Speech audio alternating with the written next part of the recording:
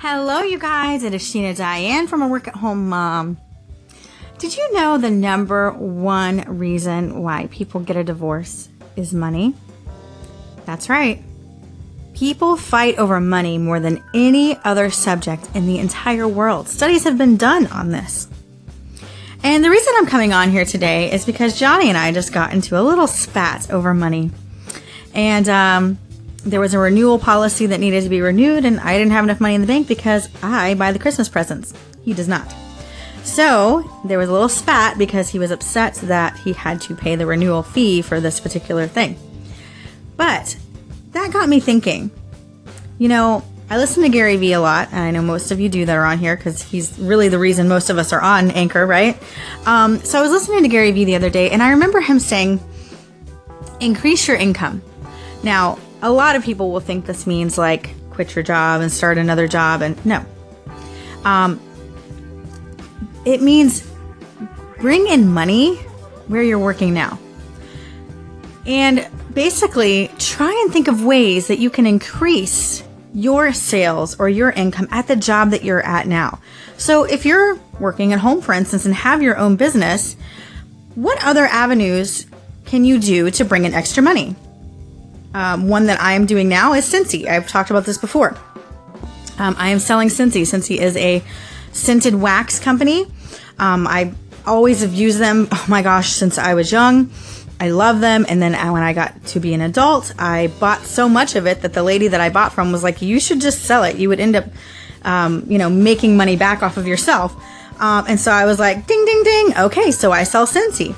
And that just brings me a little bit of extra income. But not just that. What can you do at your job, your current job, to make more income? Can you make more sales if you're a salesperson? Absolutely. But on the contrary, like let's say, for instance, my husband, who is a monster truck driver, how can he bring in extra income to his job? Maybe he can start a little hour animal encounter where he brings in a gator. I mean, I don't know if they'll let him do this and you actually need a lot of licensing stuff, but he's already got all of his certifications and his hours of training in gators because he's worked with gators for, 10 plus years. But I'm just using this as an example. Can he, during the hours that there's no ride, go out and let people have an encounter with a gator? Yes. And if his boss will let him get profits maybe from the photos, then there you go. And even if he had to pay to rent a little space or something, usually you can still make money doing that sort of thing. So that's just an idea. So my podcast for you today is that I just want you to think of different ways to bring in income, because you really need multiple streams of income to make it in this world, especially the way that the rent prices are. If you're renting right now, you know what I'm talking about. Rent prices go up every single year. And it's ridiculous because the amount of money that you have to put down to rent is like 3 times the amount that you make. And it's just ridiculous, right? It's unbelievable the amount of money, especially in Orlando. Orlando is crazy high right now. I mean, Orlando is comparable to like New England area. I am not lying, to rent. It is insane. And we're talking about, Metro West Orlando area. My dogs are barking at something. I apologize. But anyway, yeah, it's crazy to rent. So how can you make more income at the job that you're at now without starting a business, without, putting all that overhead? What can you do at the current job that you're doing? Whatever that may be, maybe you're selling stuff at a cosmetics counter. Maybe you're a makeup lady at Walgreens or something.